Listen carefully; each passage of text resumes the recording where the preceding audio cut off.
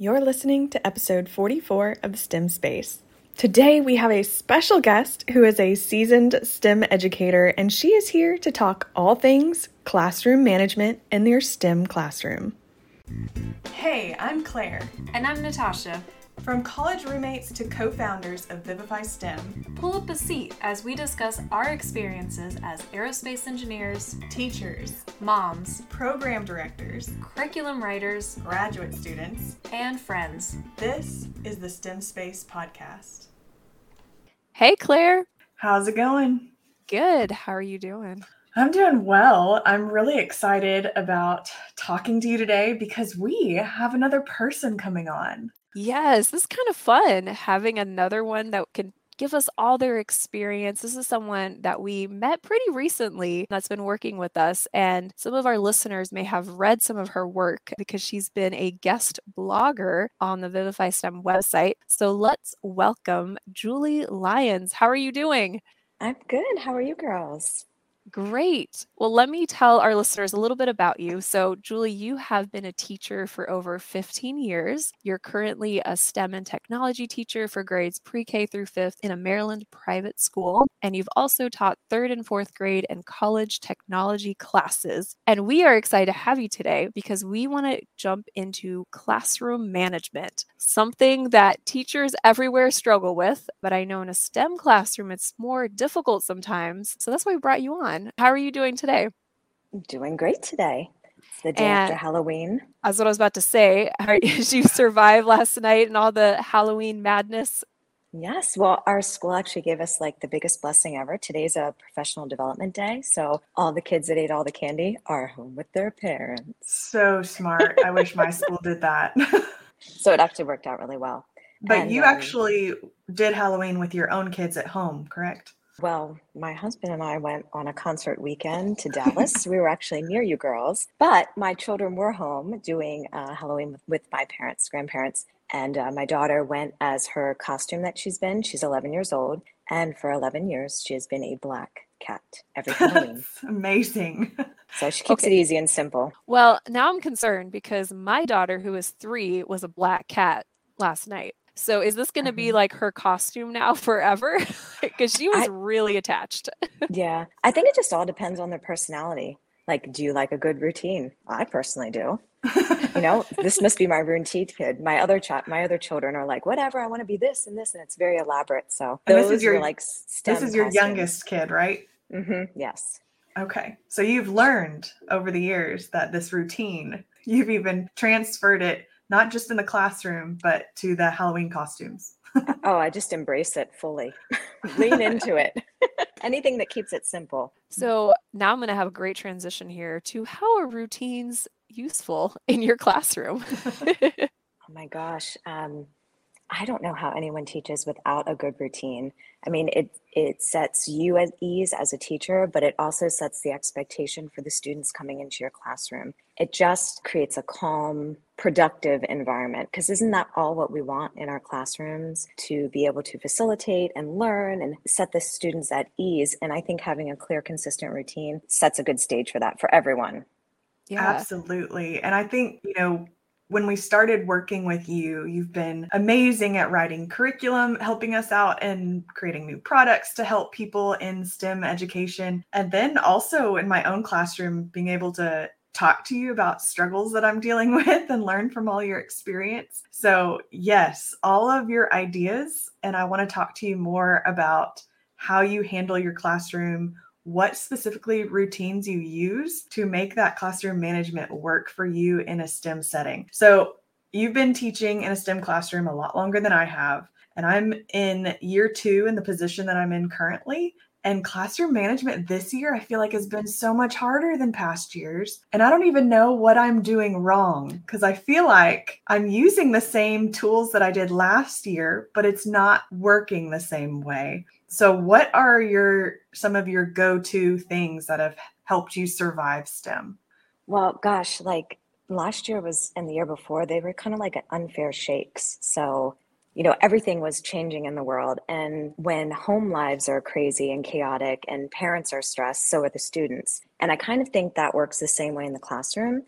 the students are going to pick up on whatever we're transferring to them. So if we're like super excited about a topic and really into it, and then they're going to feed off of that energy. But if we're stressed, then they're going to pick up on that too. Mm. I don't know, what are your specific struggles that you're having? Those are great points. Mostly in getting them to calm down. You know, STEM is a unique classroom experience. I do mostly hands-on projects. So there's more freedom than I think in a regular classroom setting. They're not sitting down doing a worksheet. I'll have them do a challenge where they have to go find the supplies that they need. And a lot of times they see that as like, oh, this is free time to just kind of act crazy and talk with my friends the whole time instead of being really productive. So I'm having trouble balancing giving them freedom while also having it be coordinated chaos. Yeah. Oh, that's a great word, coordinated chaos. I love that. That's exactly, you've just stated everything. And I think when we think of STEM, we think of like free reign. The students can go everywhere in the classroom. I actually organize my classroom into designated areas. So I have a carpet area. And even all the way up until 5th grade, everyone comes in and we start on the carpet area. And that's where my smart board is. And I share what we're doing. And then I am a big fan of moving children about the room, but yet into specific spaces. Does that make sense?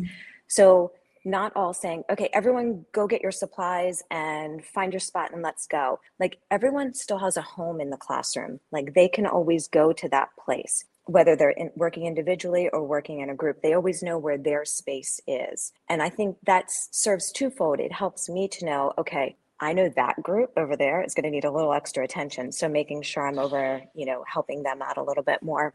And then also knowing who can and can't work close by one another. I mean, that's just the nature of being like, I want to work with my best friend all the time, but that would never work because we'd never get anything done. We would just talk the whole time. So I guess structuring things like saying, okay, we're going to have 5 minutes for these 2 groups to go and get their supplies. And then you have to be back at your spot. And then the next 5, kind of staggering things. And I try to do that with projects as well, because, having lots of grades, if you're all creating at the same time and you don't get to an endpoint, then you have a big materials, just stuff everywhere. And you have to figure out how to organize that until you see your kids at the next class. So I guess designating spaces and then modeling and walking the kids through, this is the way the routine is going to work. So yes, we're going to be in our STEM brain and we're going to have that creative time, but we're going to do it in this sequential process. Yeah, so great. And, it's all teamwork, right? You do your STEM challenges in teams of 2 or 3 kids. That's how I usually do mine. Do you choose different teams for them every time? Do you have them pick their own partners? How do you do that? So I like to give choice to the students, but I like it to always be whatever the choices are, they're all going to benefit learning. Just like you said, like each year your personalities change, and some groups you're going to allow, they're going to be able to pick partners and still successfully work, and some groups you won't. So I always keep a list of groups. So I'm ready to go. Like if we're starting an activity, a STEM challenge, and I'm like, oh wait, there is no way that these groups are going to work out. I'm like, okay, total change in plans, teacher prerogative. Here, we're going to go and we're going to do these groupings. That's a tough one. Like, honestly, I don't always think that students make the wisest choices with their partners, and therefore the learning can be diminished. So depending on how intense the activity is, if it's more intense, then I'm definitely going to put them into teams together. And if it's, more of like a just a one-time lesson, then I might let them choose, or would let them choose, just to kind of give them freedom. I mean, we don't always get to pick who we want to work with. You know what I mean? It's just, I think about what's our end goal? What's our real life end goal? Like, we're going to have to work with some challenging people. Sometimes we get to work with really great people, and that's awesome. And when you find personalities that click. And then I've found that as the year goes on, students start to make wiser and wiser choices with who they're actually picking for their partner when they get a chance to. Yes. And that's the same speech that I usually give my students when I put them in teams. Say, this is how it's going to be in life, and I'm going to change it every time. So you're just going to have to deal with whoever you get stuck with. Right. And there are total different expectations in a STEM classroom. It's louder, it's messier, it's busier, it's more chaotic. Like, our administration just walks in and out of our classrooms all the time. And it doesn't bother me one bit anymore, because I'm always like, yeah, hi, we're in like the middle of the lesson. That's right. It's loud. but they're learning, right?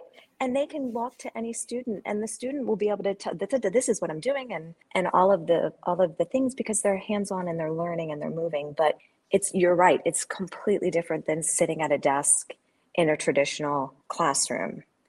And the other challenge with STEM are the supplies. And you mentioned Mhm. that in the blog post, which we'll link in the show notes. STEM has a lot of stuff. And you talked a little bit about, staggering how students get supplies. But one thing you wrote is engineers need to be clean. They need to have a clean workspace. It's safe. They can keep track of things. So can you talk a little bit about how you manage your supplies? Yeah. So I used to be really intense with labeling, and everything has to have a label. And, as time goes on and supplies are changing and we're running out of things or moving to different products, the labeling system was messing with my OCD-ness. So I gave that up and I just use clear bins for everything. And it actually works really well. So at the beginning of the year, I set up all of the supplies that we're going to use probably for like the first month or two. And then I teach the students where everything lives. So I'm like, oh, where is the straw home? Where is the glue stick home? Where are the scissors? Where do they live? And so we spend like the first 2 weeks of school doing activities, but shorter STEM activities, but more or less learning like where things are, because engineers can't work without knowing where their supplies are or how they're supposed to use them. So we talk a lot about that. And then we actually practice using them, because, some of the things the younger students are like, well, how does this work? And how do I do that? So then we talk about that. And then I'm also a big fan of sorting things into bins. So one student in the STEM team will be the supply gatherer. So they'll take a bin and they'll go over and grab all the supplies, put it into one bin. And then as the students are working, they might be working on the table, the desk, the floor, whatever, but they're keeping all their supplies in their bin.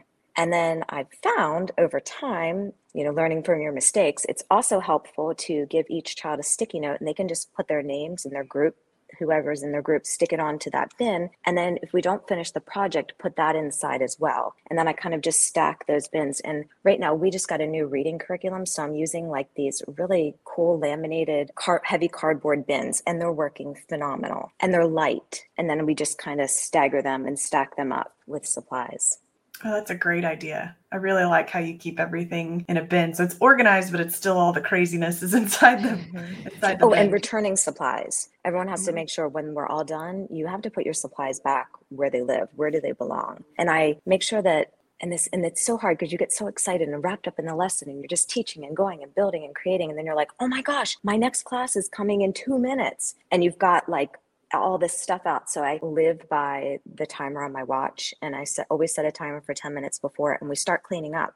And I think that's another good life lesson for kids to learn. Like, you don't always get to fully complete your project, but you still have to clean up your workspace. You can come back to your project. I mean, think about it as moms at home. If we just cooked a meal and left everything all spread out all over the place, then the next time you come into the kitchen, you're like, oh, who wants to work in a disaster like that, And it just really zaps your creativity. So I try to link it to, how that helps you in the future, making sure you're prepared and ready. I'm trying to teach my 3-year-old that lesson. I need you. Yeah. It's hard. It's hard. How long do you have in each class period? Okay, so for pre-K and kindergarten, we have 30 minutes, which we never finish anything in 30 minutes. So I usually chunk them. So every activity is 2 class periods. So in the first 30 minutes is usually building the background knowledge, assessing, seeing where we are. A lot of times it's, wait, can we even do this task? Are we ready for this challenge? And then the next class period, it's a brief in the beginning review. Okay, remember we talked about this? Oh yeah, I remember that. This is what we're going to do today. And for the 30-minute classes, I'll already have their supplies out. So I just completely take that out of the equation for time's sake. And then with older students, I have an hour. So twice a week, an hour long. So we get a lot done. And I really try to go through the whole STEM process from start to finish every 1 to 2 weeks. So because I'm STEM and technology as a position, I do focus more on the technology at times. So we do a lot of recording whatever project we've created, and then going back and sharing with others, and then talking about it. What were our successes? What were our failures? What could we do different? Hey, do you want to do that different? Wait, how did they record that? That was really cool. So having those 2 1-hour chunks is a really great amount of time. But I will say sometimes it's exhausting. Like, it's a lot of time. So I've also learned, after we've done a big project and kind of the kids need a little bit of downtime. So I'll usually give them 15 or 20 minutes just of free exploration time of our supplies. And it's really cool to see like what they come up with, or they'll remember something that they did like the year before or 2 years before, and they'll want to redo that activity. So just kind of giving them some free exploration time. I think that's important as a teacher as well for us to know we don't always have to be standing there dumping all the information into the students' minds. You know, they can have some creative, free-flowing time too, structured. That's true. Yes. Do you have a go-to supplies? Because with me, I don't know if this is true for you, but I have to buy all the supplies that we use in our makerspace. So I kind of hold them dearly. Like, nope, you can't use that because those are expensive. Like, you cannot use the craft sticks. So usually if I have some extra time, I'll usually give them something that is reusable, like the plastic connecting straws or Legos are a big one that I'll just say, hey, let's call this prototyping time. I want you to build something and explain what it is. Yes. If anything ever goes wrong in the classroom, like we're doing an activity and is clearly not working, and I just need to like backtrack and take a breather, Legos, they're like always my go-to. And I ask at the beginning of the year, my 5th graders help me sort them out. So we have them again, back into those same bins, organized, ready to go, with enough building supplies to pretty much, just like you said, build anything that we would suggest on the fly. And sometimes I'll just say, hey, go grab a Lego bin and let's make, 5-minute challenges, just kind of, trying to break it up, because STEM can be intense at times for the students as well. But yes, Legos are my go-to. I know it is so hard when you're buying your supplies. I ask parents to donate anything that they can. Like, I'll see them on the playground. I'm like, hey, I see that your child's going to middle school. Do they have any Legos that you're not using? Just kind of pulling your parents as well, asking if there's anything, but just knowing like they are consumables. And it's okay. I know it's all about our expectation. It's so hard because when you organize everything, you're like, no, it looks all pretty. What are you going to do to it? All right. I have one more question for you, Julie. What has been one of your all-time favorite STEM challenges? Okay. So I don't know why, but I have this fascination with bridges and building bridges. And I love that the activity can go all the way from pre-K to 5th because they have experience with bridges, but yet as simple as we think a bridge is, it's really way more complex than that. So I love doing a challenge across all the grade levels and just seeing where we can take it to with each different level. And what do you challenge them to make a bridge out of? So one year I actually let them pick supplies, and that was really cool. But if I'm giving things, sometimes we'll do like craft sticks and Play-Doh and maybe some pipe cleaners or Legos, a lot of prototyping, just like you said with Legos, like trying to get them thinking, what kind of bridges what styles of bridges could we build? I mean, whatever you have around. We've done straws before. Sometimes they don't work at all, that's a great learning experience, Oh, wow, I thought that was going to be stronger, and that's not really strong at all. Talking about the different shapes that help make a bridge stronger. So do you break the bridges? Do you put weights on them? Oh. Yeah. Yeah, we have done weighted bridges challenges before. I just finished reading the 21 Elephant Brooklyn Bridge book to my kindergarten through 2nd graders, and then we stacked pennies. But I was surprised at how many pennies the bridges, like I was learning to, they could actually hold. So we didn't get to break any. Kids were like, man, you need heavier things. I'm like, okay, go and find some heavier things. And that's a great kind of lesson to end on, because we have a lot of listeners that are new to STEM. And I think it's really scary because, myself included, like, we can't be experts at everything we're teaching the students. And you're not a bridge engineer, right? You're kind of learning with the students, and it's okay to ask questions. And when the kids don't know, go do some research with the students and model that behavior. But thank you so much for joining us and all of your advice. And I'm sure we're going to have you back. And so if there's any listeners out there that have some more questions for Julie and her experiences, please send us a note, a message, and maybe we'll bring her back. But you guys have a wonderful rest of your week, and we'll talk soon. All right. Thank you so much, Julie. Thank you for having me.